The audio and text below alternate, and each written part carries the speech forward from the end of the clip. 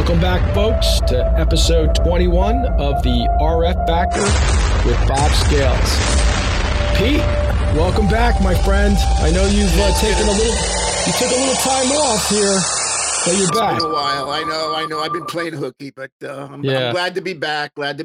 And I hope Bob appreciates me coming back. And Well, are you purposely doing that with the sun in the background to show how San Diego is so beautiful and sunny? I've got a window that's up high. It's a small little window, and there's no blind or anything on it. And it's just the time of day, the time of year, and that sun is going to go away in a minute. So don't worry about it. Yeah, well, not here. The time of year here is a little cold, but hey, Bob, I'm excited to have you on. We're very fortunate that we have a lot of listeners that reach out to us and say, hey, you want to get this guy or this gal on the show. And you're one of those people that were recommended. When they recommended you, I went into your social media on LinkedIn, and I started reading some of the stuff that you've written and that you post about police reform, about understanding data, about how data is critical for police reform. And your background on this material is impeccable as well. So I thought it'd be great to have you on. So welcome aboard. Well, thanks for having me. I recently started. I'm not a big social media guy, but I recently started just sort of posting my thoughts on things that came across my news feed and everything. And it's been quite fun. And a lot of people seem to appreciate it because not too many people are sort of talking about the issues that I am. So it's been great. It's a good thing. So tell us a little bit about yourself, particularly on how you've gotten here as it relates to police reform and data analysis. Sure. So I was a prosecutor in King County, Washington in the 1990s, and I worked on a number of different interesting projects, including gun violence crime reduction program and a juvenile firearm crime program. And I worked, I switched to the Seattle mayor's office in 2000 and worked as a public safety policy advisor for 14 years for several mayors. And then I switched to the city attorney's office in Seattle, and I was there when the Department of Justice came in 2011 and did their pattern of practice investigation that led to the consent decree that the department's still under. And the mayor appointed me to be the compliance coordinator to oversee the reforms in the department at the beginning of the consent decree. Can I just interrupt you 1 second? Sure. I'm very familiar with the pattern and practice, the phrase and the understanding, but maybe you can just explain just pattern and practice. And sorry to interrupt you, but I think that's worthy of just describing for a second. Sure. So in, I believe it was about 1994, Congress passed a statute that gave the Attorney General in the Civil Rights Division the authority to investigate local and state law enforcement agencies for what they call a pattern or practice of unconstitutional policing. And so the Department of Justice can go after individual officers for civil rights violations, but this new statute gave them the authority to actually go after the department if they did an investigation and found that the department had policies or training that essentially created a systemic environment of unconstitutional policing. So, and if the Department of Justice found a pattern or practice, then they had the authority to essentially leverage to convince the local jurisdiction to enter into what's called a consent decree, which really isn't a consent decree. It's more of an imposed decree. But basically, the under threat of litigation, the local jurisdiction would agree to go under this decree that would be overseen by a federal judge and a federal monitor and the DOJ. And they would have an agreement between DOJ and the agency on a long list of reforms that had to be implemented, and then what compliance would look like, and then it would be up to the judge and the monitor to determine whether or not the department had met compliance. And so Seattle started theirs in 2012, and they're still under the consent decree, which will go on probably for at least another 5 years, because they have to have full and effective compliance for 2 years before they can get out of it. Which is typical, because these decrees, I mean, I have a lot of opinions about the decrees, but generally they don't lead to the kinds of reform that people are looking for. And they tend to be extremely expensive and incredibly bureaucratic, and they lead to more problems than they actually find solutions. So, but that is sort of the process. And they start out as an offer you can't refuse, right? Yeah, there's only one, as far as I know, there's only one jurisdiction that's ever said no, and that was the Alamance County, North Carolina Sheriff's Office. And the Department of Justice did a pattern of practice investigation, and they found, I think it could have been the racial bias, or they found some, could have been use of force, but they found a pattern of practice in some aspect of their policing practices. And they said, DOJ said, you have to enter into a consent decree. And the sheriff, it's a little easier for sheriffs because they're separately elected. So the sheriff said no. And so because he said no, the Department of Justice had no choice, if they wanted to pursue this, except to take them to federal court. And they did. And the federal government failed to prove that there was, in fact, a pattern of practice. Wow. And so the DOJ appealed, but then during the appeal process, they basically worked out a deal with the sheriff that said, if you just agree to do some of these things, then we'll drop our appeal.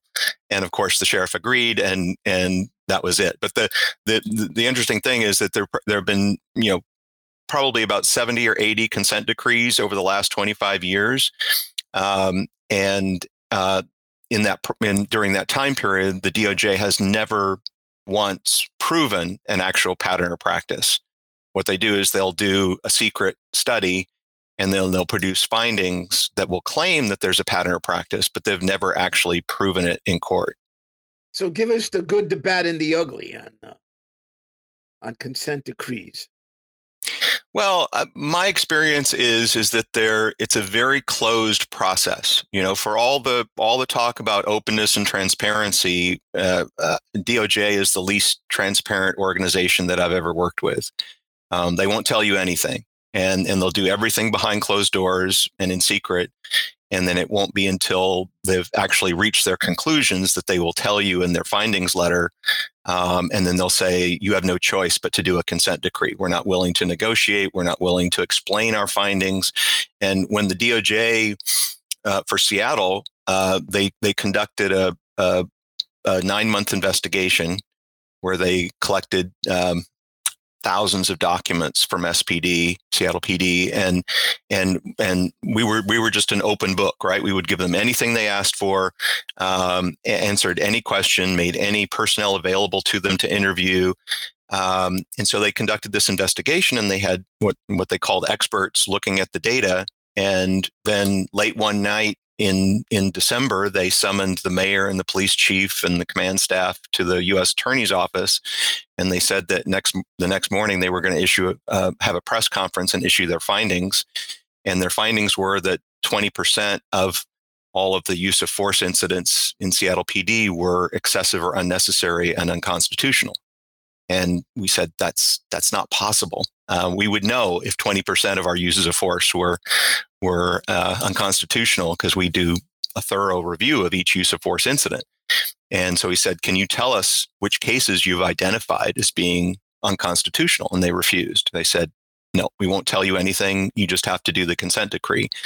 So this led to about a 6-month period of intense negotiations between DOJ and the mayor's office and the police department. And ultimately it came down to a political decision where you had the Seattle City Council, the Seattle City Attorney, who's separately elected, a lot of community groups, and coming down on the side of wanting a consent decree, and the mayor and the police chief basically saying, well, we don't think we should. But ultimately, the mayor agreed to do the consent decree, and it's cost over $100 million over the last 10 years. It has resulted in several turnovers of command staffs. So you've lost all of the institutional knowledge in the department. And it created a disaster during the George Floyd protests, where you had the police department abandoning an entire precinct and an entire neighborhood wouldn't get police services, and it was occupied by the protesters. And there were so many people who were involved in managing the department and telling the department what they should or shouldn't do during those protests that they ended up without any leadership, and just I don't know of any police department in the country that's ever abandoned an entire precinct and neighborhood for a month or more. And so it's I mean, a lot of problems, but typically what I see in DOJ consent decrees is that I know we probably don't want to talk about politics, but they're 90% political and 10% based on some kind of evidentiary finding. And that includes who the DOJ decides to investigate, because they have very limited resources, and you have 18,000 law enforcement agencies, and they've never revealed what are their criteria for investigating an agency. And right now they're investigating Minneapolis, Phoenix, and Louisville. And obviously these are all agencies that have had some high profile incidents, but there are a lot of agencies and a lot of smaller agencies that may have serious problems that the DOJ will never look at, because there's no political advantage or interest in going after these smaller agencies. So could a consent decree provide any value? And if yes, what would have to change? What do you think are the key factors that would go into making a worthwhile and sustainable consent decree? Or would you say never do? No, I think consent decrees do have a role, and they could provide value if a department had problems and they refused to change.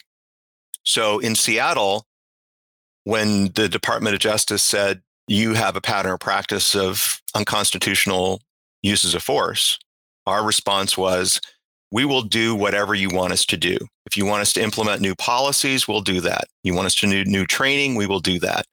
We were willing to make whatever changes they said were necessary. And what they said is, no, we have to force you to do it. Unless we force you to do it, it won't work. And so again, it's this political. They wanted to get credit for forcing the department to make these reforms. But if you did have a department that had problems, identified problems, and the chief or the command staff or the mayor, they said, look, go away. We don't think we have any problems. We're not going to make any changes. And then it makes sense for the DOJ to go after and say, all right, we since you're unwilling to make any reforms on your own, we're going to have to force you into this consent decree. But even then, DOJ needs to reform their own practices in order to effectively implement reforms. None of the DOJ reforms are evidence-based. They have no data. They have no information on what is a good use of force policy, what is effective use of force training. They don't know. They make it up as they go along. And so until we have those evidence-based practices in place, and for example, we asked the DOJ, we said, what's a model policy for use of force that you would recommend? And they said, well, there isn't one. We have to tailor make this for your agency, and we have to go through this multi-year process to develop the best use of force for your agency, which is crazy, because I mean, use of force is use of force, and there may be some tweaks depending on state law and your own, but I mean, everybody's governed by the Graham v. Connor standards, and everybody can see something like a George Floyd case. You don't have to have a special policy or anything to know that was an unlawful use of force practice and criminal. And so there are certain things that should be universal in terms of your policies and your training. But there are no best practices right now for use of force because there's no evidence. And so let's talk about the evidence. What do you think needs to be collected by whom and how? And yeah,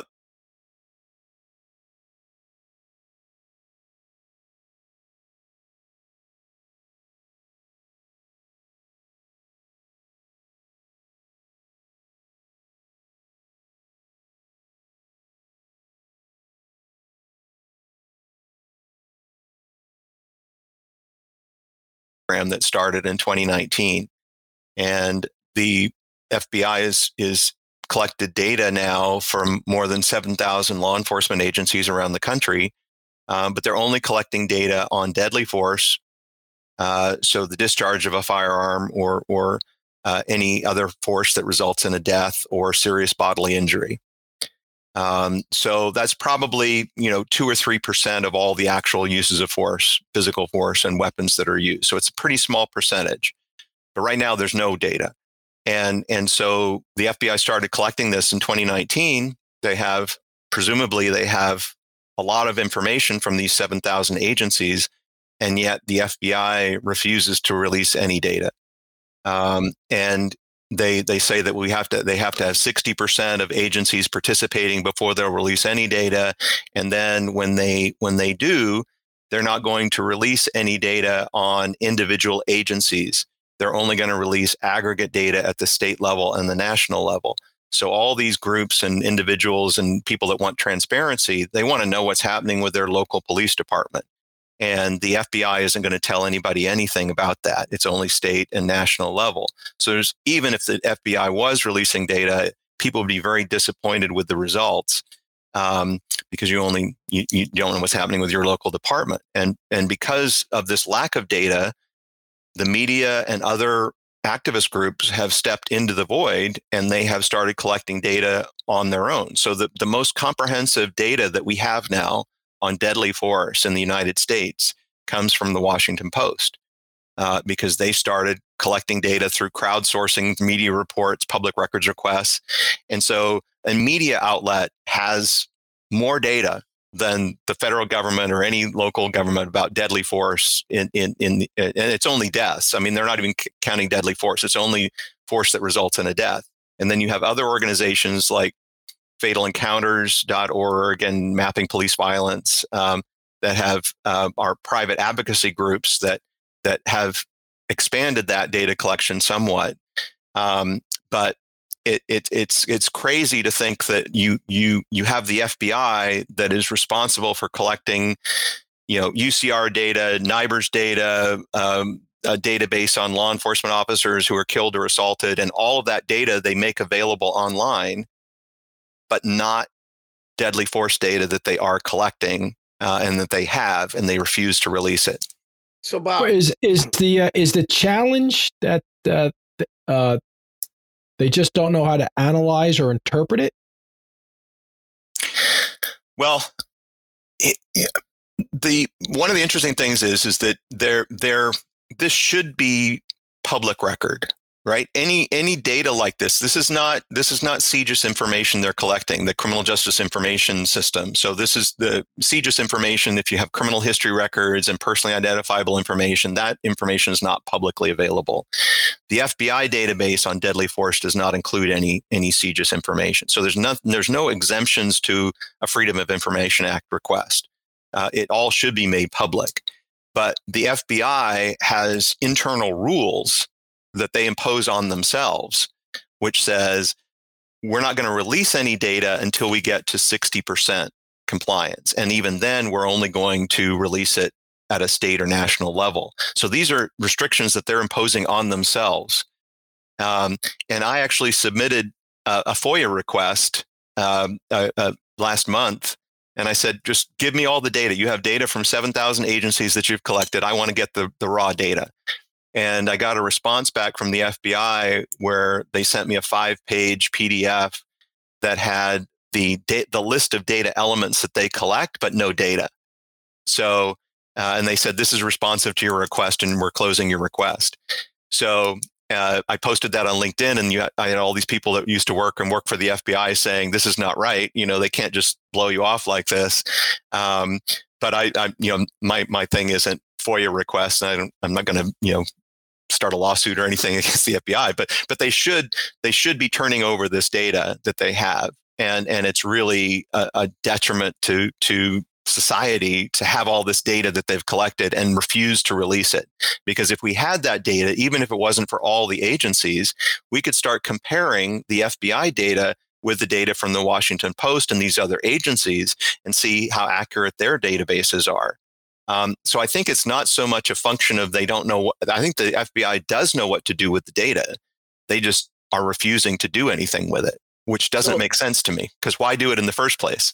So Bob, we've got we've got a number of listeners, many of them personal acquaintances, friends, that are police executives today. They may even be police chiefs or assistant chiefs.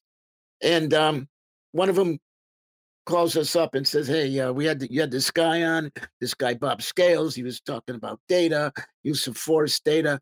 Um, could you give us Bob's phone number? And I want to give him a call. I want to ask Bob, hey, I'm interested as a police chief in doing the right thing here. And you keep talking about data. Well, what should I be collecting? What kind of data should I install a process for that I can start collecting, to start amassing, to get to a point where we can determine and analyze whether we have an issue or not?" What would you tell them? Yeah, well, it's really interesting because we started our company in 2015 and nobody knew who we were or anything. And so I went to a lot of different conferences around the country, including IACP, and did presentations and had a booth. And invariably, the response I would get from police executives was, I already know what's happening in my department. I don't need a data system to tell me that, and so I'm not going to spend the time or the money to create these data analysis and so forth. And we can just do it internally ourselves. And a lot of departments are looking at their own data. The challenge is that if you don't collect and analyze and provide data to the public, someone else will. And that's what's happening with these different, the Washington Post and these other crowdsourcing sites, is they'll do public records requests and they'll get all these records from the department, and then they will analyze the data. And this happens all the time. And you're always seeing media reports of so-and-so did this study of this department and that study of that department. And they'll always come up with their own spin on what the data means, particularly for racial disparity analysis. And then the department's left saying, well, that's not right. We don't think that's right. But they haven't done their own internal evaluation and collection of the data to be able to present an accurate picture of what's going on. So when we start working with an agency, we have different data systems that we've developed, and the biggest one we have is our force analysis system.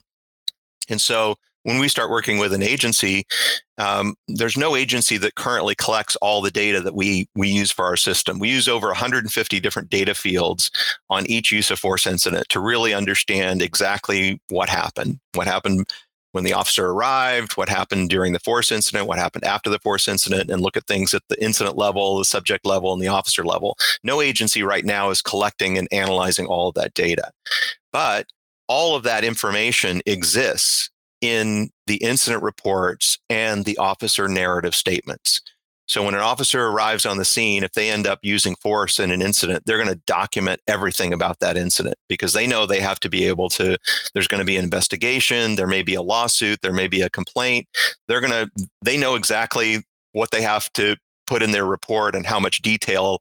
So we have this wealth of information, but it's in an officer's narrative statement.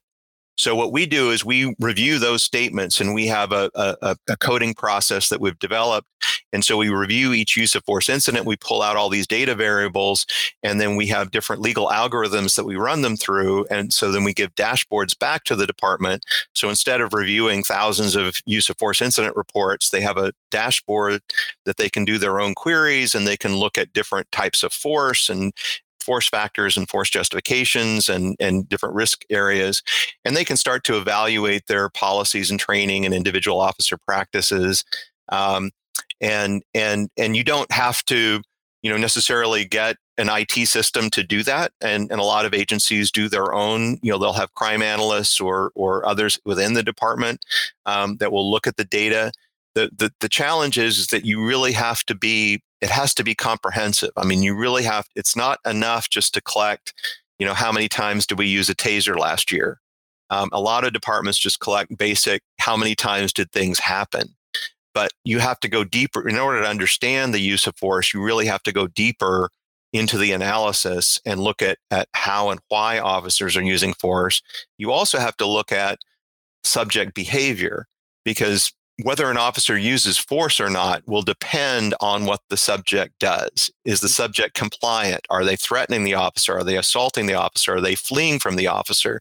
So many departments collect data on what the officer does, but you have to collect data on what the subject does as well to understand what's happening. Excellent point. Excellent point that often gets overlooked, especially in today's day and age. What's the name of your company? Police Strategies. And before we end, I'm sure Ray will ask you how people could get a hold of you. But go ahead, Ray. You have one?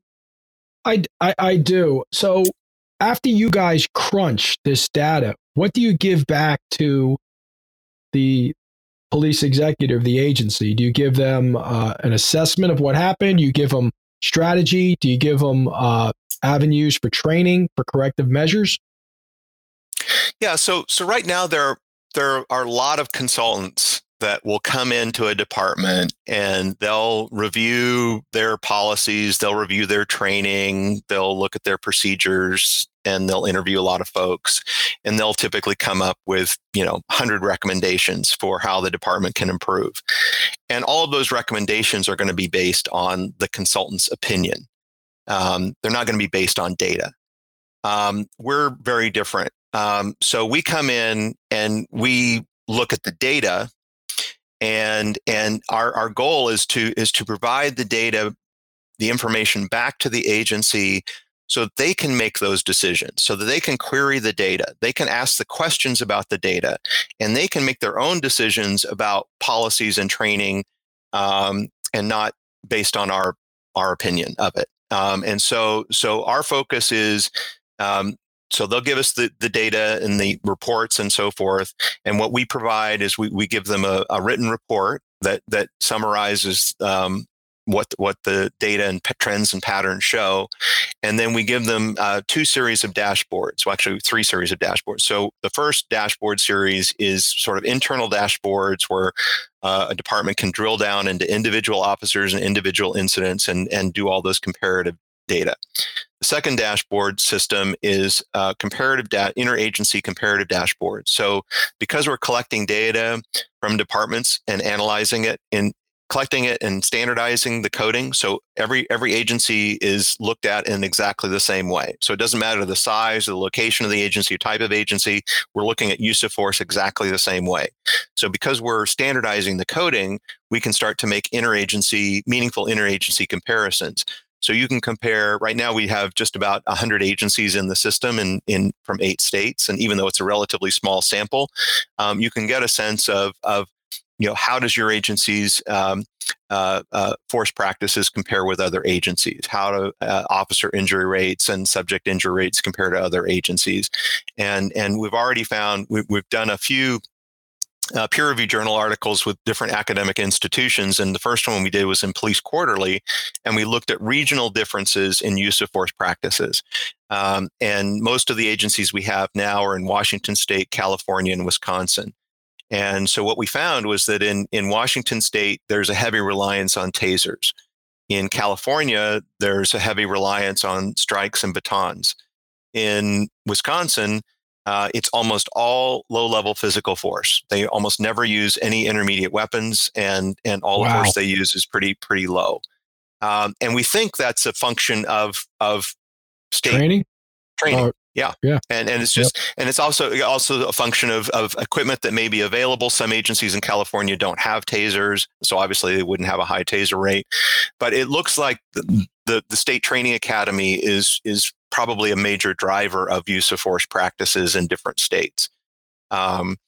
And then the third series of dashboards we present are public dashboards. So this is more aggregated data, but if an agency wants to provide some of their data available to the public, where the public can actually query the data themselves, then we do that as well. And those have proved to be very popular. We get a lot of hits and views on those dashboards, and a lot of community engagement and feedback. And it really does help to provide even though it might not change people's minds, if they already have a strong opinion of the police, probably seeing the data isn't going to change their minds, but at least we'll have accurate and comprehensive data.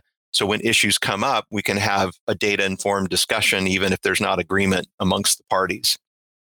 So 10 or 20 seconds on somebody's cell phone video of an incident or a piece of an incident, one single incident that makes it 6 o'clock news can be all the pattern and practice some people think they need to say that this department is doing something wrong.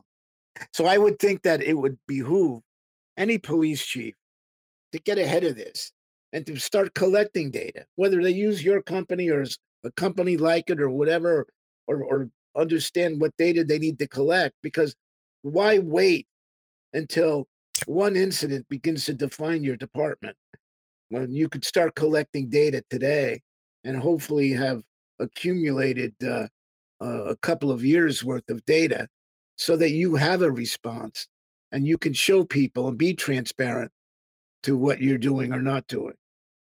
Yeah, absolutely. I mean, basically, the public opinion on police use of force is being shaped by less than 1% of all the force that occurs. Exactly. And obviously, it's the most extreme, examples that people are seeing. So when you talk about police use of force, people immediately goes to their mind is deadly force, and then what also comes to mind are those acts of unjustified force, like George Floyd.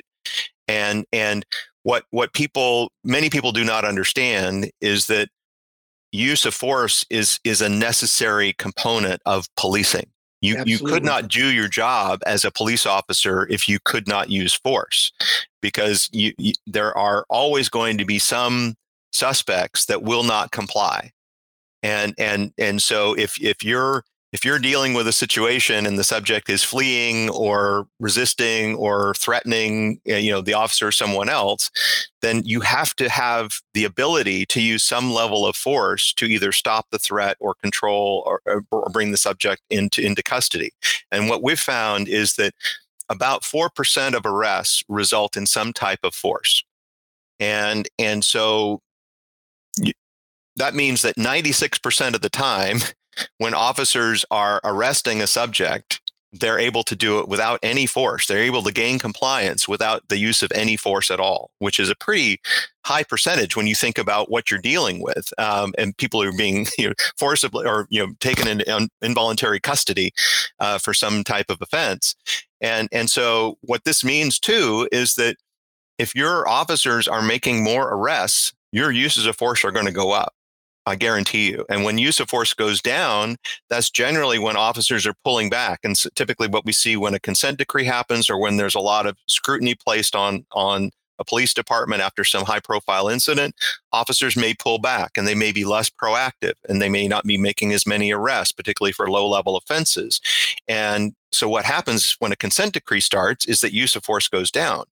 And the DOJ will say, isn't this great? Our consent decree is already working. We haven't even started and it's already working. But what's happening is that officers are disengaging, being less proactive, making fewer arrests. And that means uses of force are going down.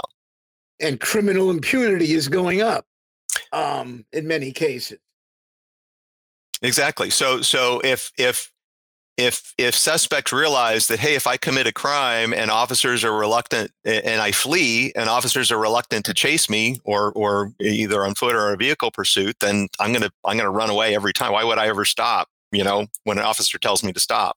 Exactly. And in some places, I think that's where we're headed.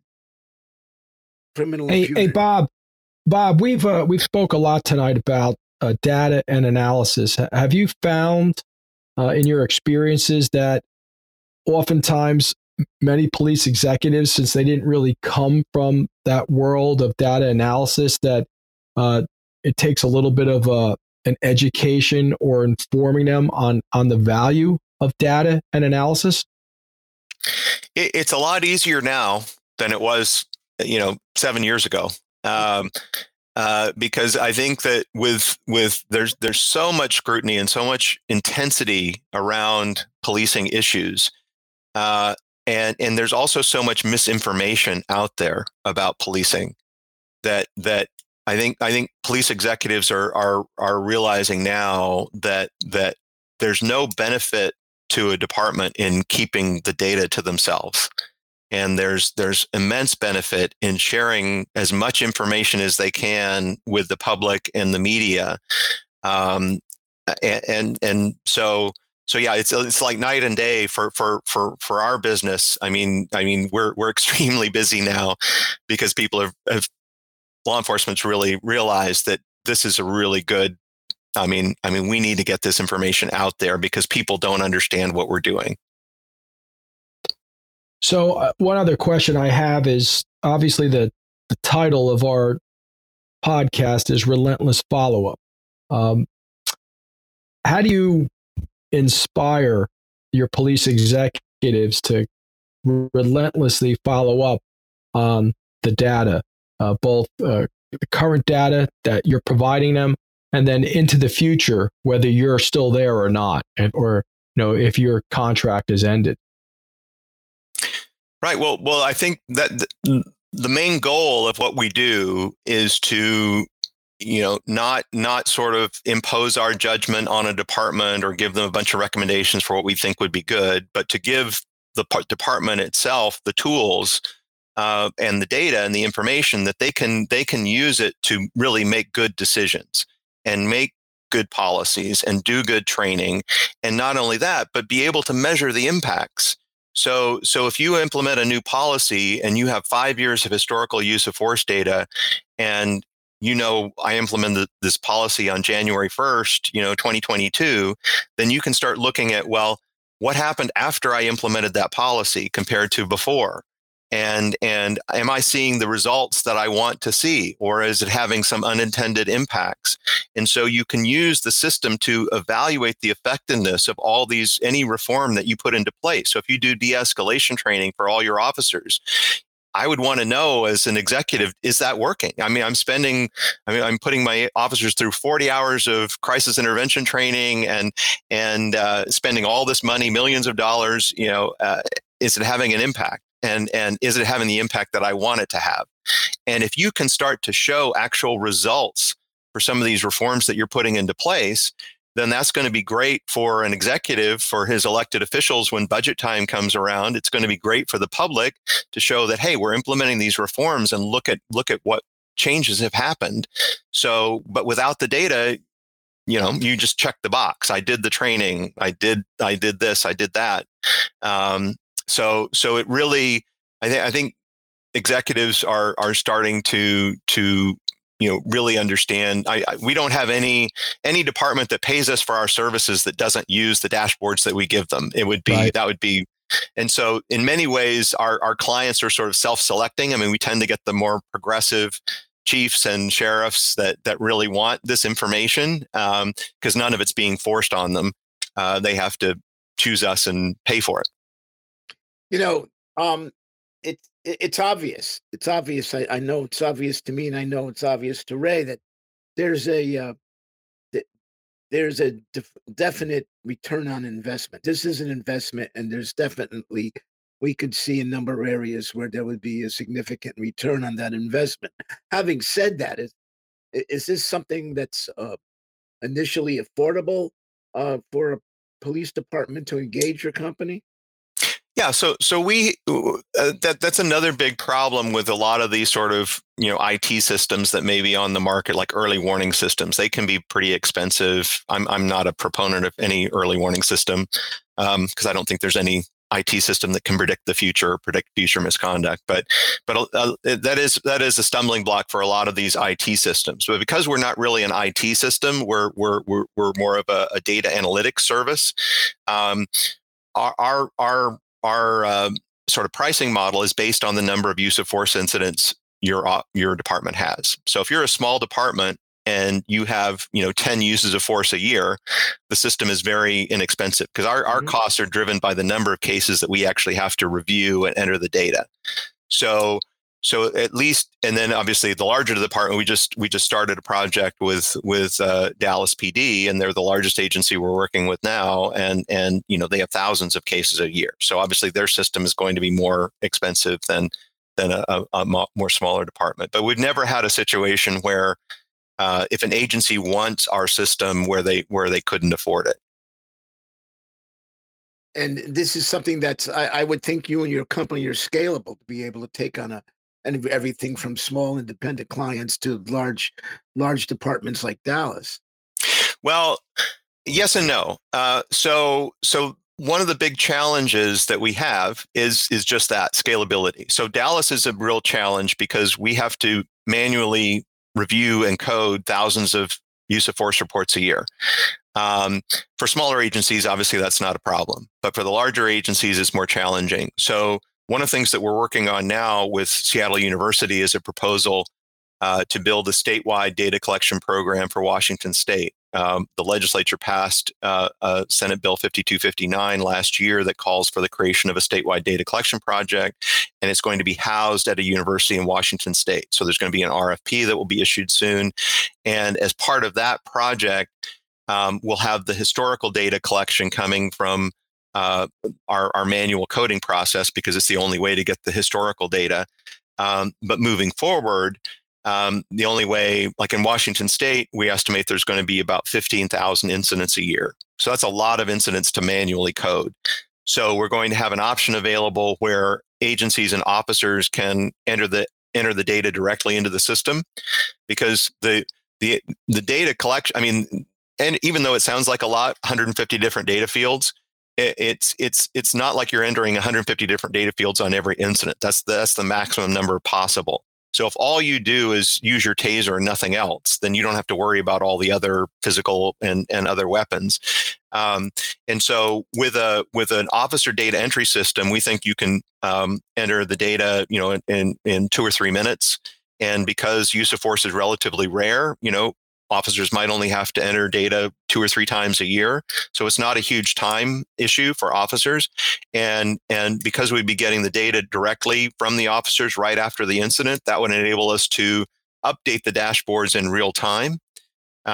So whereas now we have to, we generally update them annually, and we have to do a manual coding process, which can take several weeks. So in the long term, our goal is to move to this officer data entry system, and then we can then we're totally scalable, and then we can also reduce the cost. That would dramatically reduce the cost of the system, because we're not doing any of the manual coding. If you're focusing on the information component, they're focusing on the physical component, actually entering the data. Are there federal grants available to police departments for this type of data collection?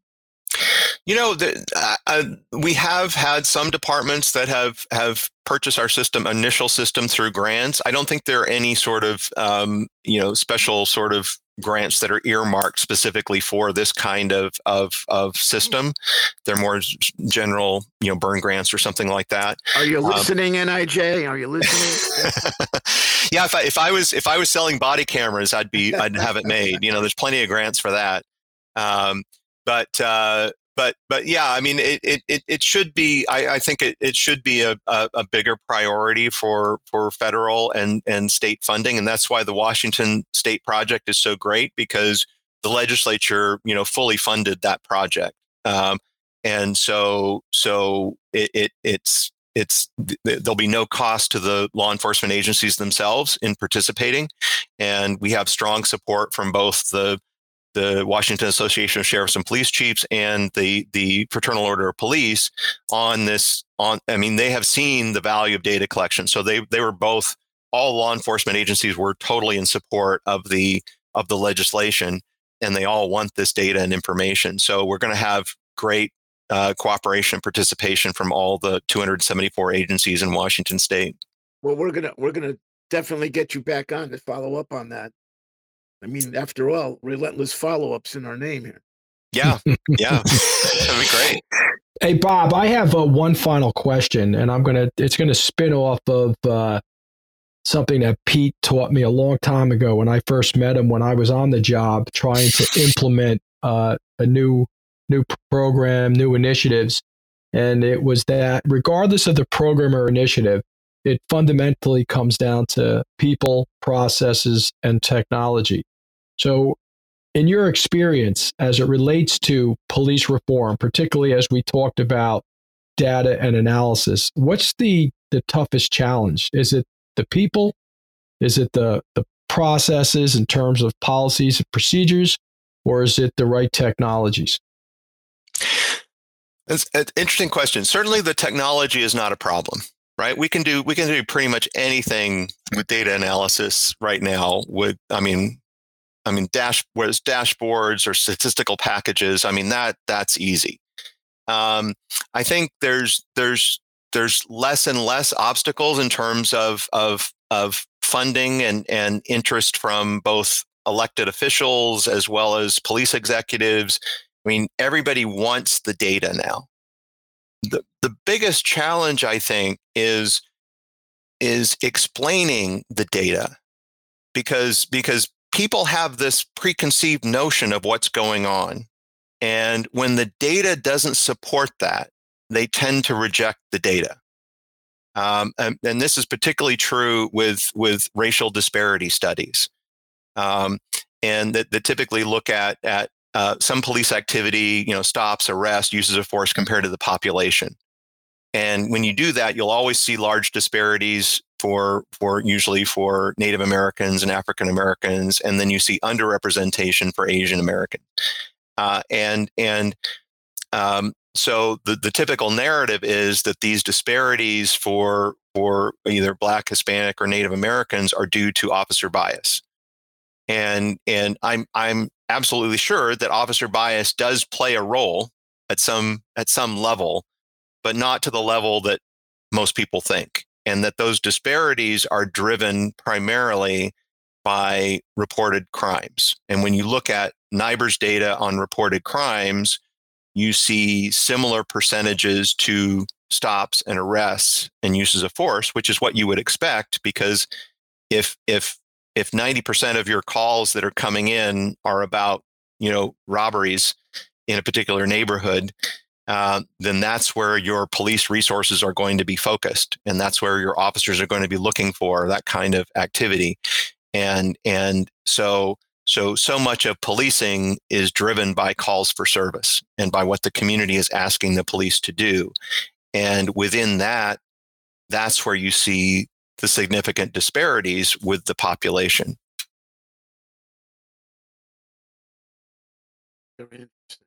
Yeah. Bob, I can't thank you enough for this conversation. Pete, you have anything else?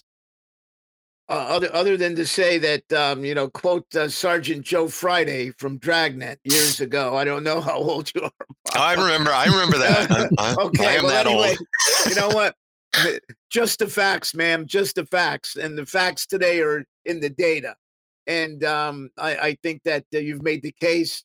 I'm a believer. I think it behooves any police chief today, in the environment that we're working in today, to get ahead of this game and start collecting the data and be transparent with it and let the data lead and follow wherever it goes. Very true. Hey, Bob, so where could folks find you at? I know you said that at one time you were not into social media, but now you are. So where can they find you on social? I don't do TikTok or Instagram or anything like that. I'm a LinkedIn guy, professional social media. So where can they find you on LinkedIn, as well as you have a company website too? Sure. I mean, my name, Bob Scales. You can find me on LinkedIn or Police Strategies. And then our website is policestrategies.com. Well, thank you. Do you have anything for us, or did we cover it all? No, it was great. I really enjoyed it. I mean, I never get tired, as you know, if you looked at my LinkedIn and all my posts, I never get tired about talking about this. Yeah, you're definitely passionate. Yep. Yeah, and what's really exciting is that things are starting to change, and I think things have gone on so long, in the absence of data, and people are getting so frustrated with everything that it's time. I mean, it's like, if we want to create any meaningful change, if we really want to understand what's going on, we have to have the data. And I think people are starting to realize that. So it's an exciting time. Well, the police are the community of the police, and they have to trust each other. Yep. And that trust has been eroded over the last number of years, and something has to be done to restore it. And it's just the facts, ma'am, just the facts. Sounds good to me. All right, gentlemen, thank you again for coming on the RF Factor. Great job, Bob. Episode 21 with Bob Scales. Bob, thank you so much. Thank you. I really enjoyed it. Same here. Have a good night, folks. Good night.